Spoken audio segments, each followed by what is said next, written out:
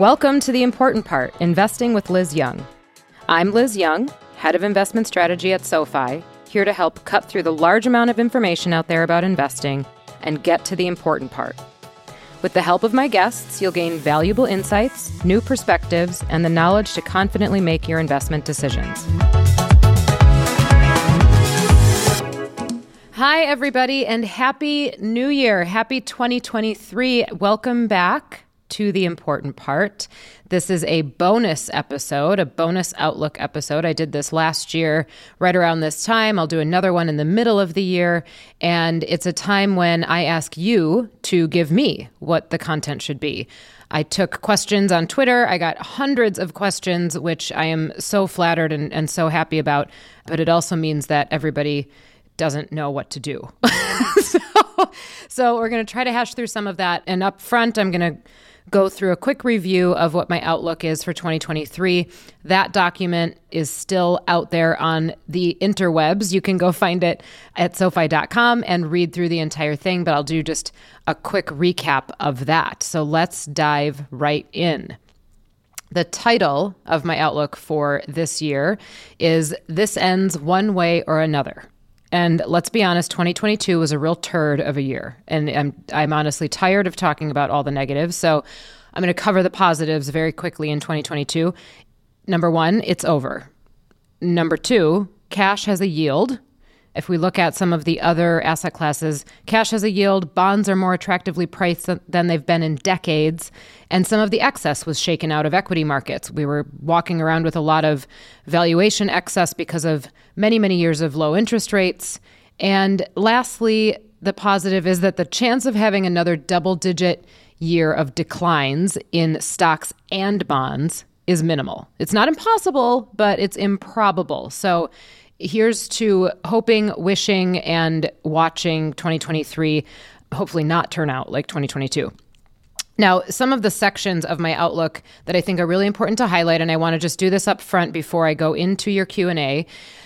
The first one that I continue to harp on, you're going to hear me say this over and over again. If you've been listening, you've heard me say it numerous times already in the last few months. Respect the cycle. And what I mean by that is the business cycle. So the business cycle goes through phases. We have early phase, we have early expansion, we have mid, we have late, and then we have typically recession. And recession is what separates late cycle from early cycle. And then there are different behaviors that the market takes on and that the economy takes on at different points in the cycle. The most important thing to remember here is that stocks peak before the recession starts, and they typically bottom before it ends. So there's a leading indicator in stock prices that tell us what the market thinks is going to happen in the economy. Spoiler alert, I am in the recession camp for 2023. I think it would be very difficult to avoid. And although the Federal Reserve has not worked a recession into its projections, they never would do something like that. I think that it would be very difficult to get from where we are in the late cycle behavior back to early cycle without a recession. And I won't cover all the reasons here why I don't think a recession needs to be the end of the world.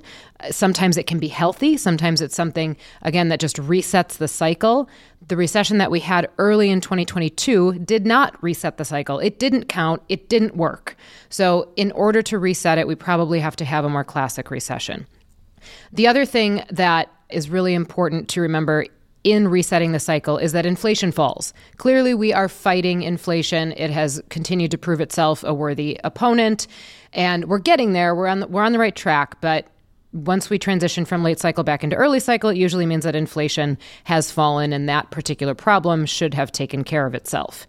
So another section that I think is important here, building off of that one, is that basically we can't have it both ways. Now, what I called the section calling a spade or calling all spades. And basically what I want to say here is that you can't expect to hurt demand, therefore reduce inflation, without creating collateral damage to consumption, or without creating collateral damage to revenue, or without creating collateral damage to earnings, and therefore collateral damage to the U.S. economy. So you can't have inflation go down and not have some pain inflicted on other parts of either the corporate environment or the economy as a whole.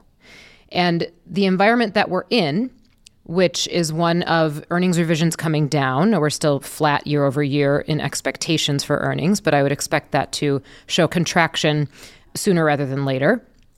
So earnings coming down, demand coming down. We continue to have tightening monetary policy that seems unrelenting and expectations that it will stay tight for longer. That is not an environment for multiple expansion. That is not a time when we are watering the seeds of PEs going up to astronomical levels. So we have to really manage our expectations there. And then one of the last things that I want to cover here is I already mentioned the recession in early 2022, which technically was a recession, meaning 2 consecutive quarters of negative GDP growth. Because it didn't count, we're now on the lookout for the one that does count. And this section in the Outlook is called Finding the One. So how do we find the one? I think that the big way that we will find the one or be able to confirm that it's the one that is actually going to reset the cycle is the labor market. Now, the labor market has not cracked yet. It's shown some signs of weakness in the sense that we've heard about layoff announcements, mostly in tech, but now that's starting to bleed into other sectors. We're seeing some uptick in continuing jobless claims, but we haven't seen it in the big kahuna data yet. So things like the unemployment rate, the JOLTS numbers, jobs added. We haven't seen a meaningful drop or a meaningful crack in that data yet. I do think that we will start to see that in the first quarter of 2023. So we want to watch the labor market to confirm that it is, in fact, the one recession that can reset the cycle. And that would give us the irrefutable evidence that it does. And then one other thing that I want to mention here is if and when the labor market weakens, obviously, this is not something to cheer. This is also not something that consumers will cheer for. And that's when we might start to see consumer spending really pull back. We start to see consumer behavior change. Consumer sentiment may change.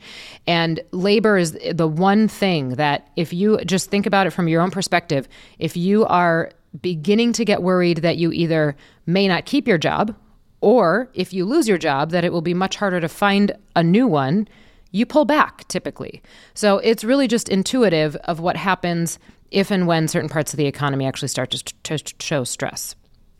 And then much lastly, I'm going to cover some of this in the Q&A, but I talked about, okay, then what do we do about it in 2023? I talked about Fama French. That is a model, an old model that you can learn in a lot of textbooks, or if you are silly enough to go through, or crazy enough, I should say, to go through the CFA program, you can learn about it there too. But basically, it's a model that suggests that small caps should outperform large caps, that value should outperform growth over longer periods of time, that there's a premium that is awarded to smaller companies versus larger companies, and a premium that is awarded to companies that are trading at reasonable valuations versus ones that are trading at higher valuations. Now, that theory has not worked, admittedly, for the better part of the last 2 decades. I think that in 2023, it could start to emerge again as something to watch. And when we think about just where rates are, what that has done to valuations, and what it's done to the opportunity set for multiple expansion, that's a big reason why value could outperform growth.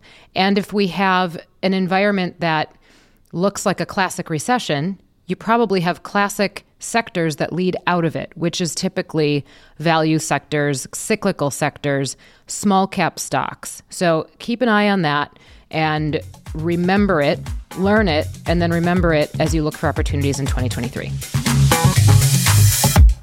Okay, on to the Q&A. Now, you guys, I got over 200 comments on my tweet looking for your questions. And first and foremost, I want to say thank you so much for engaging. Thank you so much for all of your excellent questions. I got so many really, really good questions. I obviously cannot answer all 200 of them here, but I am going to try to pull out some themes that can check the box of a few questions at a time. And then I'm going to take some specific questions that I think everybody can benefit from just thinking about and hearing my answer to. So the first big theme that continued to show up, this is probably the most popular theme that showed up in the questions, is about dividend payers. So dividend paying stocks. People asked about dividend aristocrats. I'll talk about what that is. People asked about certain ETFs. How should we look for ETFs that we want to invest in if we're looking for dividend payers? Now, let's define aristocrat first. So you'll hear the term dividend aristocrats. A dividend aristocrat is a company that consistently pays a dividend And that means that they're doing it every year. Okay, so this isn't a company that just started a dividend this year, consistently pays a dividend, and annually increases the size of its payout. So you want to see patterns. You want to see sustainable dividend payouts. You want to see durability of those dividends, because it's easier then to set your expectations for the future on what that company may produce. So that's an aristocrat, a dividend aristocrat.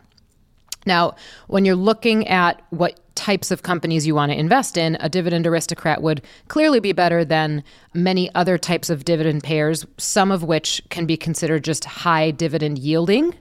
Those can be in the form of ETFs or companies. But remember, when you talk about a yield is the function of whatever the payout is, so the income, and the price. So a high yield may also be a function of a low price, which distorts the yield to look much higher.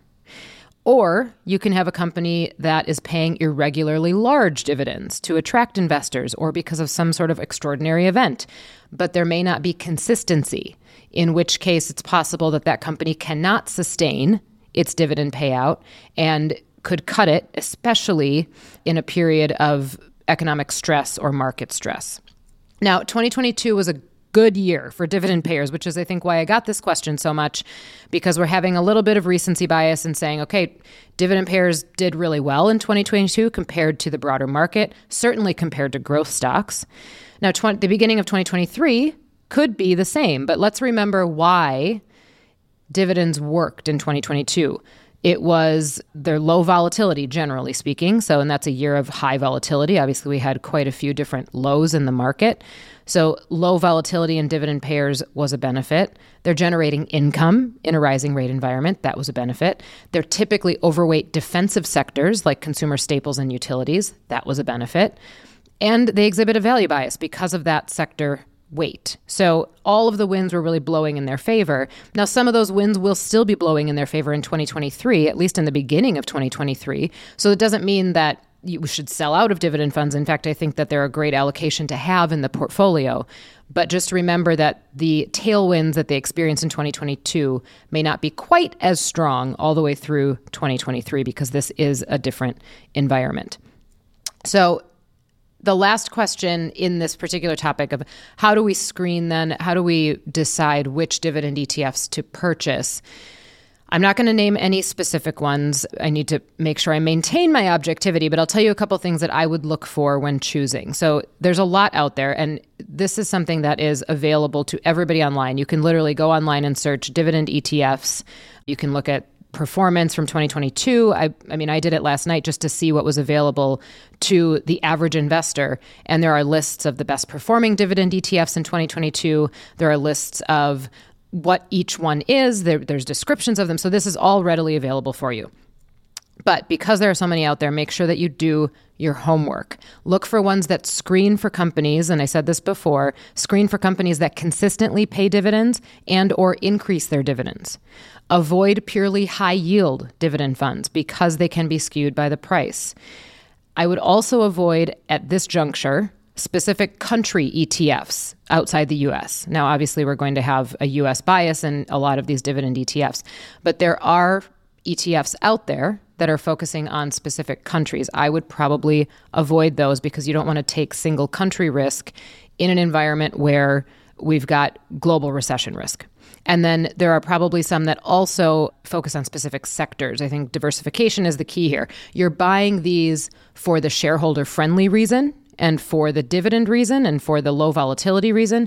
You're not buying them for sector or regional exposure. You can do that elsewhere in different ETFs and in different ways in the portfolio. But remember, a little international exposure can be okay. It doesn't have to be just a purely U.S. fund. I just want it to be diversified. And the reason I say that is because a lot of dividend-paying stocks are actually based in Europe, particularly in the U.K. So you may find some international ETFs that have U.K. exposure. Okay, question number 2. So the other big theme, aside from dividend payers that I got, was about energy. Not just the commodity, but energy stocks. What's the outlook in 2023? Energy as a commodity is obviously a volatile component of any investment portfolio, and it's a volatile indicator to watch. It can be something that we watch from a macro perspective in the sense that most recessions are preceded by a spike in energy prices. I think we had that in 2022. And now prices have come down. They're still slightly above where they were a year ago, but they've come down quite a bit. If we do confirm a recession in 2023, oil prices likely fall again. This is a cyclical sector. If we confirm a recession, you would expect that demand falls and activity falls across the globe. So oil prices likely suffer because of that. But they are not likely to suffer as much as they did in 2020 when we had an entire shutdown. If you look at how they suffered in 2008, of course, there was downward pressure on oil prices in the 2008 crisis, but not nearly as much as in 2020. A couple other things that are supporting oil prices. There's a government commitment, a U.S. government commitment to buying up to 3 million barrels in January. There is this increasing movement toward renewable energy. Millions of people across the globe dealing with energy shortages, so there's tons of demand still, and we continue to hear about shocks, whether from natural disasters or weather patterns, keeping that demand high. War is still raging on between Russia and the Ukraine, which is constricting supply for a lot of nations. Prices have a bit of a floor for a while. So do I think that they're going to absolutely fall out of bed if we confirm a recession? No. So I think there is some limited downside in prices. And again, I mentioned prices are still slightly above where they were a year ago.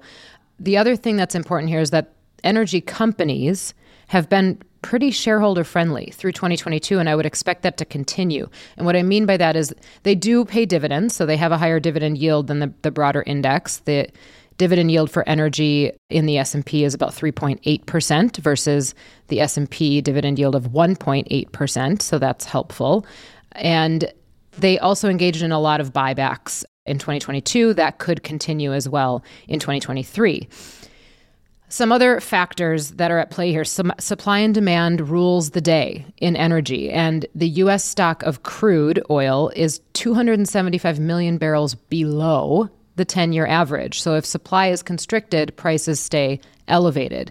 U.S. field production of oil is still below pre-COVID levels, just narrowly, but it's still below pre-COVID levels.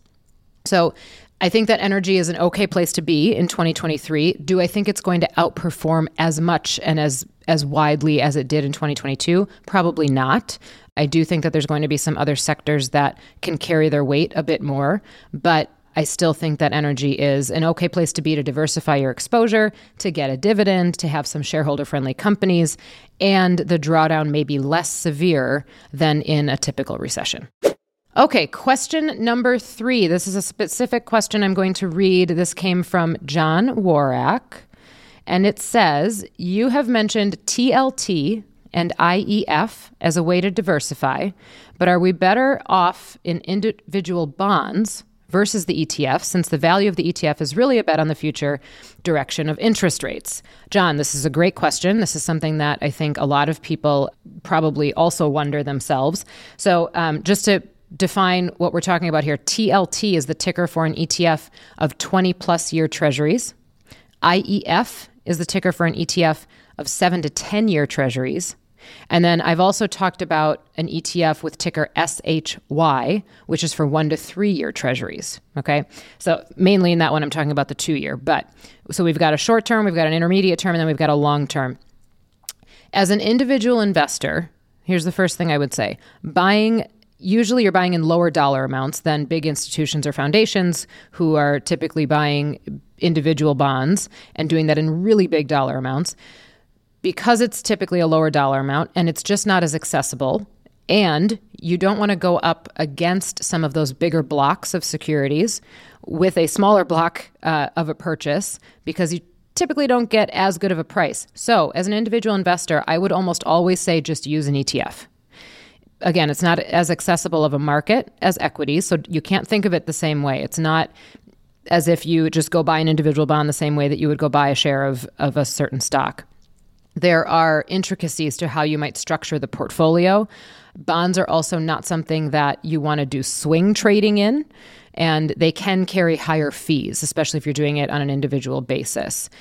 If the goal is to target a certain duration, and the recommendations that John is referring to that is what I was doing. So targeting a certain duration because of the movement in rates and the movement in yields and the movement in valuations over the course of this year. If the goal is to target a certain duration, that's for a reason. It's not necessarily for a long-term allocation. So those are a little bit more short-term trades. Again, I would do that in an ETF because it's easier to get in and out of. It is something that you can still get, again, that nice diversification in a fund rather than trying to get in and out of an individual security. And then to the last point about ETFs are a bet on the future direction of interest rates. I would argue that any treasury purchase right now, because of the environment, is dependent first on your opinion of where rates are headed. That's just a function of what this environment looks like and what we're expecting from the Fed. The second function is your fear level. So you buy a treasury first, depending on what you think what's going to happen with rates. You buy it second based on how afraid you are of perhaps a recession, in which case you likely buy longer term treasuries. And third, on the strength of the U.S. versus other sovereign nations. And that picture has changed a bit over the last 2 to 3 months. Things that have come out of Japan, things that have come out of other central banks around the globe. Many central banks are tightening, some on a faster schedule than the U.S. So that has changed the relative value of different sovereign bonds. However, treasuries continue to offer a higher yield than many other nations, regardless of what's happening with their central bank. And although, yes, our balance sheet is big, we've got deficits that don't make us look like the greatest borrower right now. However, I still would argue that the U.S. is more stable, and you could say that we're maybe, the best country on a bad planet, but more stable than your other options. The last thing I would say here is that if you really want to build a bond ladder, and you can look up what that means, if you want to build a bond ladder and match your liabilities with maturities, individual bonds may work, but that requires quite a bit of capital. It removes the flexibility to rotate in and out of the asset class in different environments, and I would argue that this is an environment where you want to still maintain that flexibility. So thank you, John, for your question. Okay, question number 4. At what range of S&P 500 do you think is a good time to make an entry and start piling into stocks like tech, financials, and energy? Excellent question. I'm going to run through a lot of numbers here, so if you have a notepad next to you, pick up a pen and maybe write these down so that you can follow along. Let's review very quickly. Levels on the S&P 500. On January 3rd of 2022, we hit a high of 4,796. That was the rearview mirror high. That was the highest point we hit all year. On October 12th, we hit the most recent low of 3,577. Okay. We are today, I'm recording this on January 3rd, we're somewhere just above 3,800 on the S&P. The bear rally from October 12th to November 30th took us up to 4,080 on the S&P and was about a 14% rally. We've given up 6% since then. But the resistance level at around 4,100 continues to hold, okay? So then the question is, all right, what's the bottomy level? Or where do you start to think things are attractive? I will never call a bottom because I will be wrong. But where do you start to think things are attractive? There's a couple different ways that I look at this. First of which is, if we are going to confirm a recession, the lowest we got in a drawdown in 2022 was 25% down. If we're going to confirm a recession, I think that we need to get to at least closer to 30% or slightly beyond 30% down. So 30% drawdown from that January peak would be 3357 on the S&P. That's only about 10 to 11% from here. That's not very far away. So that's the good news. I mentioned earlier in this podcast that recessions don't have to be the end of the world. We did a lot of work in 2022. We drew down a lot. So if to get back down to a recessionary drawdown, we only have to go down another 10%, in the grand scheme of things, that is not that bad. Now, of course, it could go beyond that, but I just want to put that in perspective. Another way to look at this is by valuations. So if you look at the forward earnings, the forward PE right now is about 16.7 times. In October, at that October low, it got down to 15.3 times. If we need to get back down to that valuation level and earnings estimates stay steady, which I think is highly unlikely, but if we get back down to 15.3 times, that would take us to an S&P of 34.27. Okay, so 30% down from peak is 33.57. 15.3 times forward earnings would be 34.27. So let's say somewhere between 33 and 3,400 is a reasonable expectation if a moderate recession occurs. But remember, markets always overshoot. So we likely get below that. If that ends up being the reasonable expectation, they probably overshoot that a bit. Here's the thing. It doesn't matter. There is no point in trying to figure out what the actual number is, when it's going to occur, what level it's going to occur at. I will start to nibble on sectors that I've been bearish on if and when we cross 3,500. And let me tell you why. Because you might be thinking, why would you start then if you think it's going down to 33 to 3,400? First of all, the sectors that I would nibble on are consumer discretionary. I'd look at semiconductors. I'd look at cyclicals like financials, industrials, and small caps. Here's why. In the long run, if you buy when the market is down 25 to 30% and hold it through the recovery on the other side, that's still a really good buy. Even if it goes down to 35% before it recovers, you bought it at, let's say, down 27%, hypothetically. That's a good buy. So it's up to you at that point as an investor to hang on and stick to your own thesis. Okay, question number 5. This comes from Francisco Jimenez. I think I'm saying that correctly. His question is, if this market is more similar to the high inflation 1970s and 1980s, why are people not visualizing that this could take 5 years and the market can get undervalued, such as S&P 500 at 2,000? Is there something different now that's not going to let that happen? Thank you so much for this question. Okay, let's compare and contrast. Now, first, that may not be the consensus view, meaning that this takes 5 years, but it is a real risk. And 5 years is just kind of an arbitrary number, but it is a real risk that this stagflationary environment lasts much longer than consensus believes, or that, to use my own title, I think in 2023 this ends one way or another.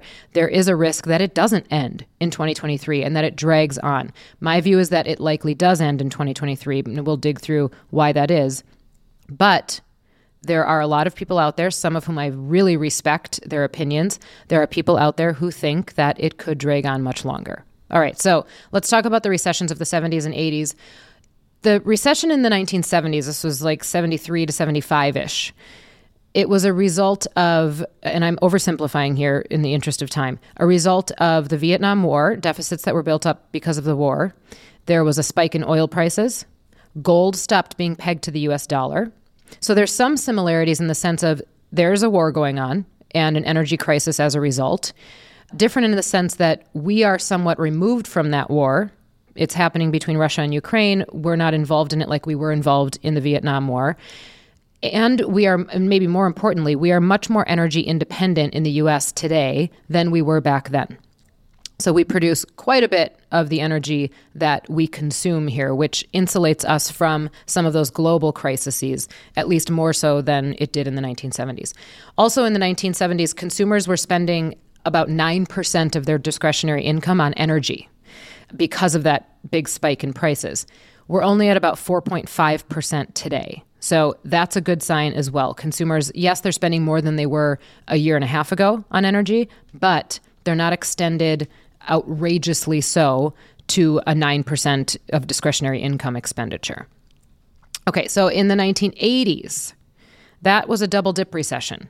That recession was largely Fed-induced and is now viewed largely as a policy error.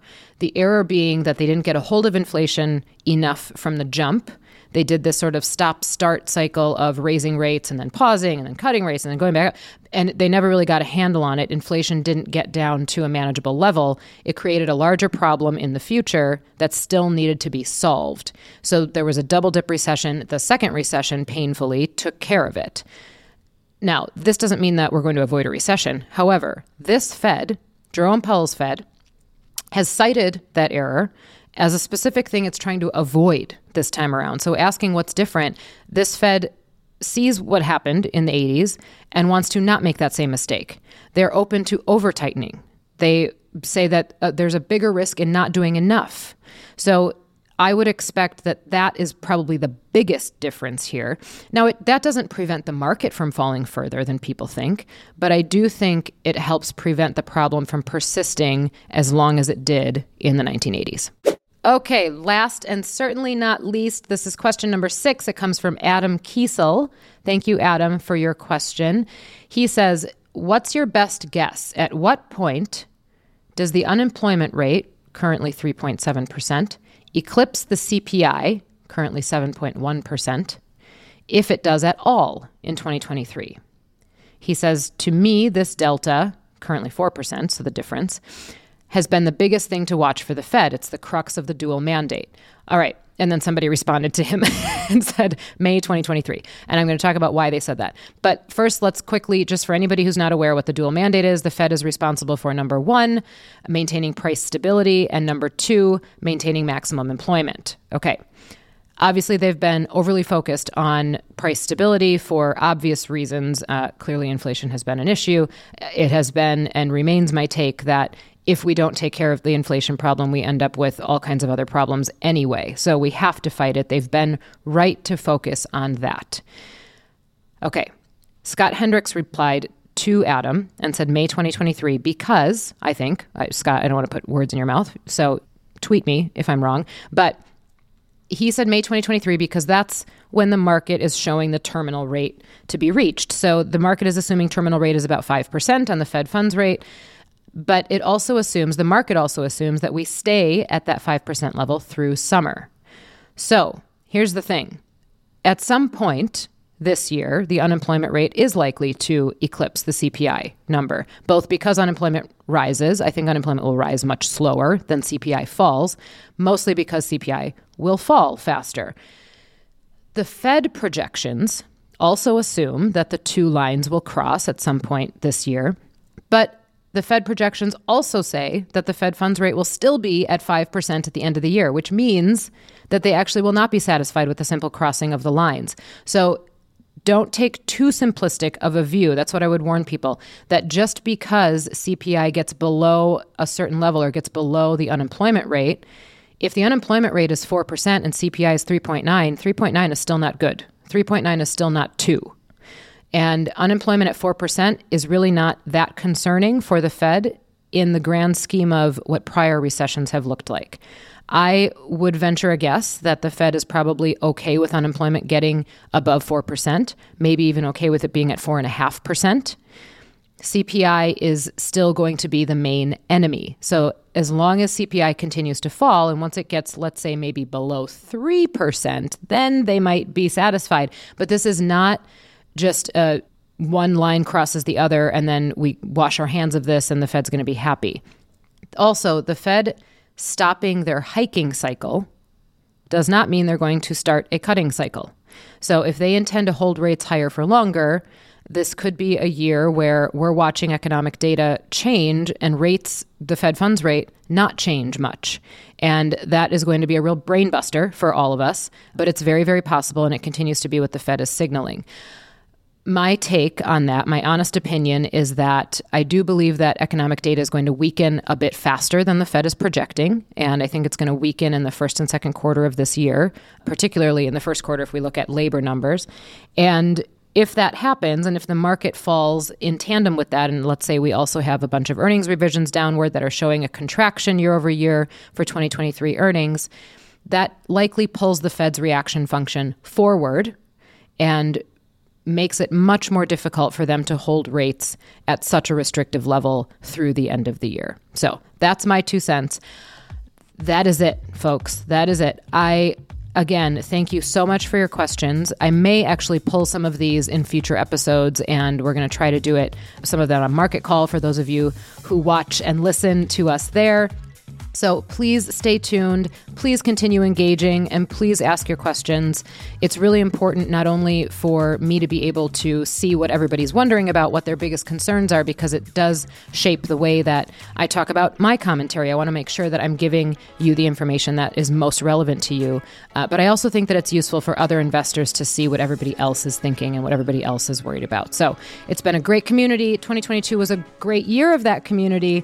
Hopefully 2023 is a better year for returns and continues to be a great year for the community of investors. Thank you all. For more from me, check out my weekly column on the markets and economy every Thursday morning on the SoFi blog at sofi.com/blog. And follow me on Twitter for daily takes on the market at Liz Young Strap. The Important Part is produced by SoFi in partnership with Pod People. Special thanks to our production team, Sarah Lee Kane, our producer, Brian Rivers, our production manager, and Adam Raimonda, our editor and sound engineer.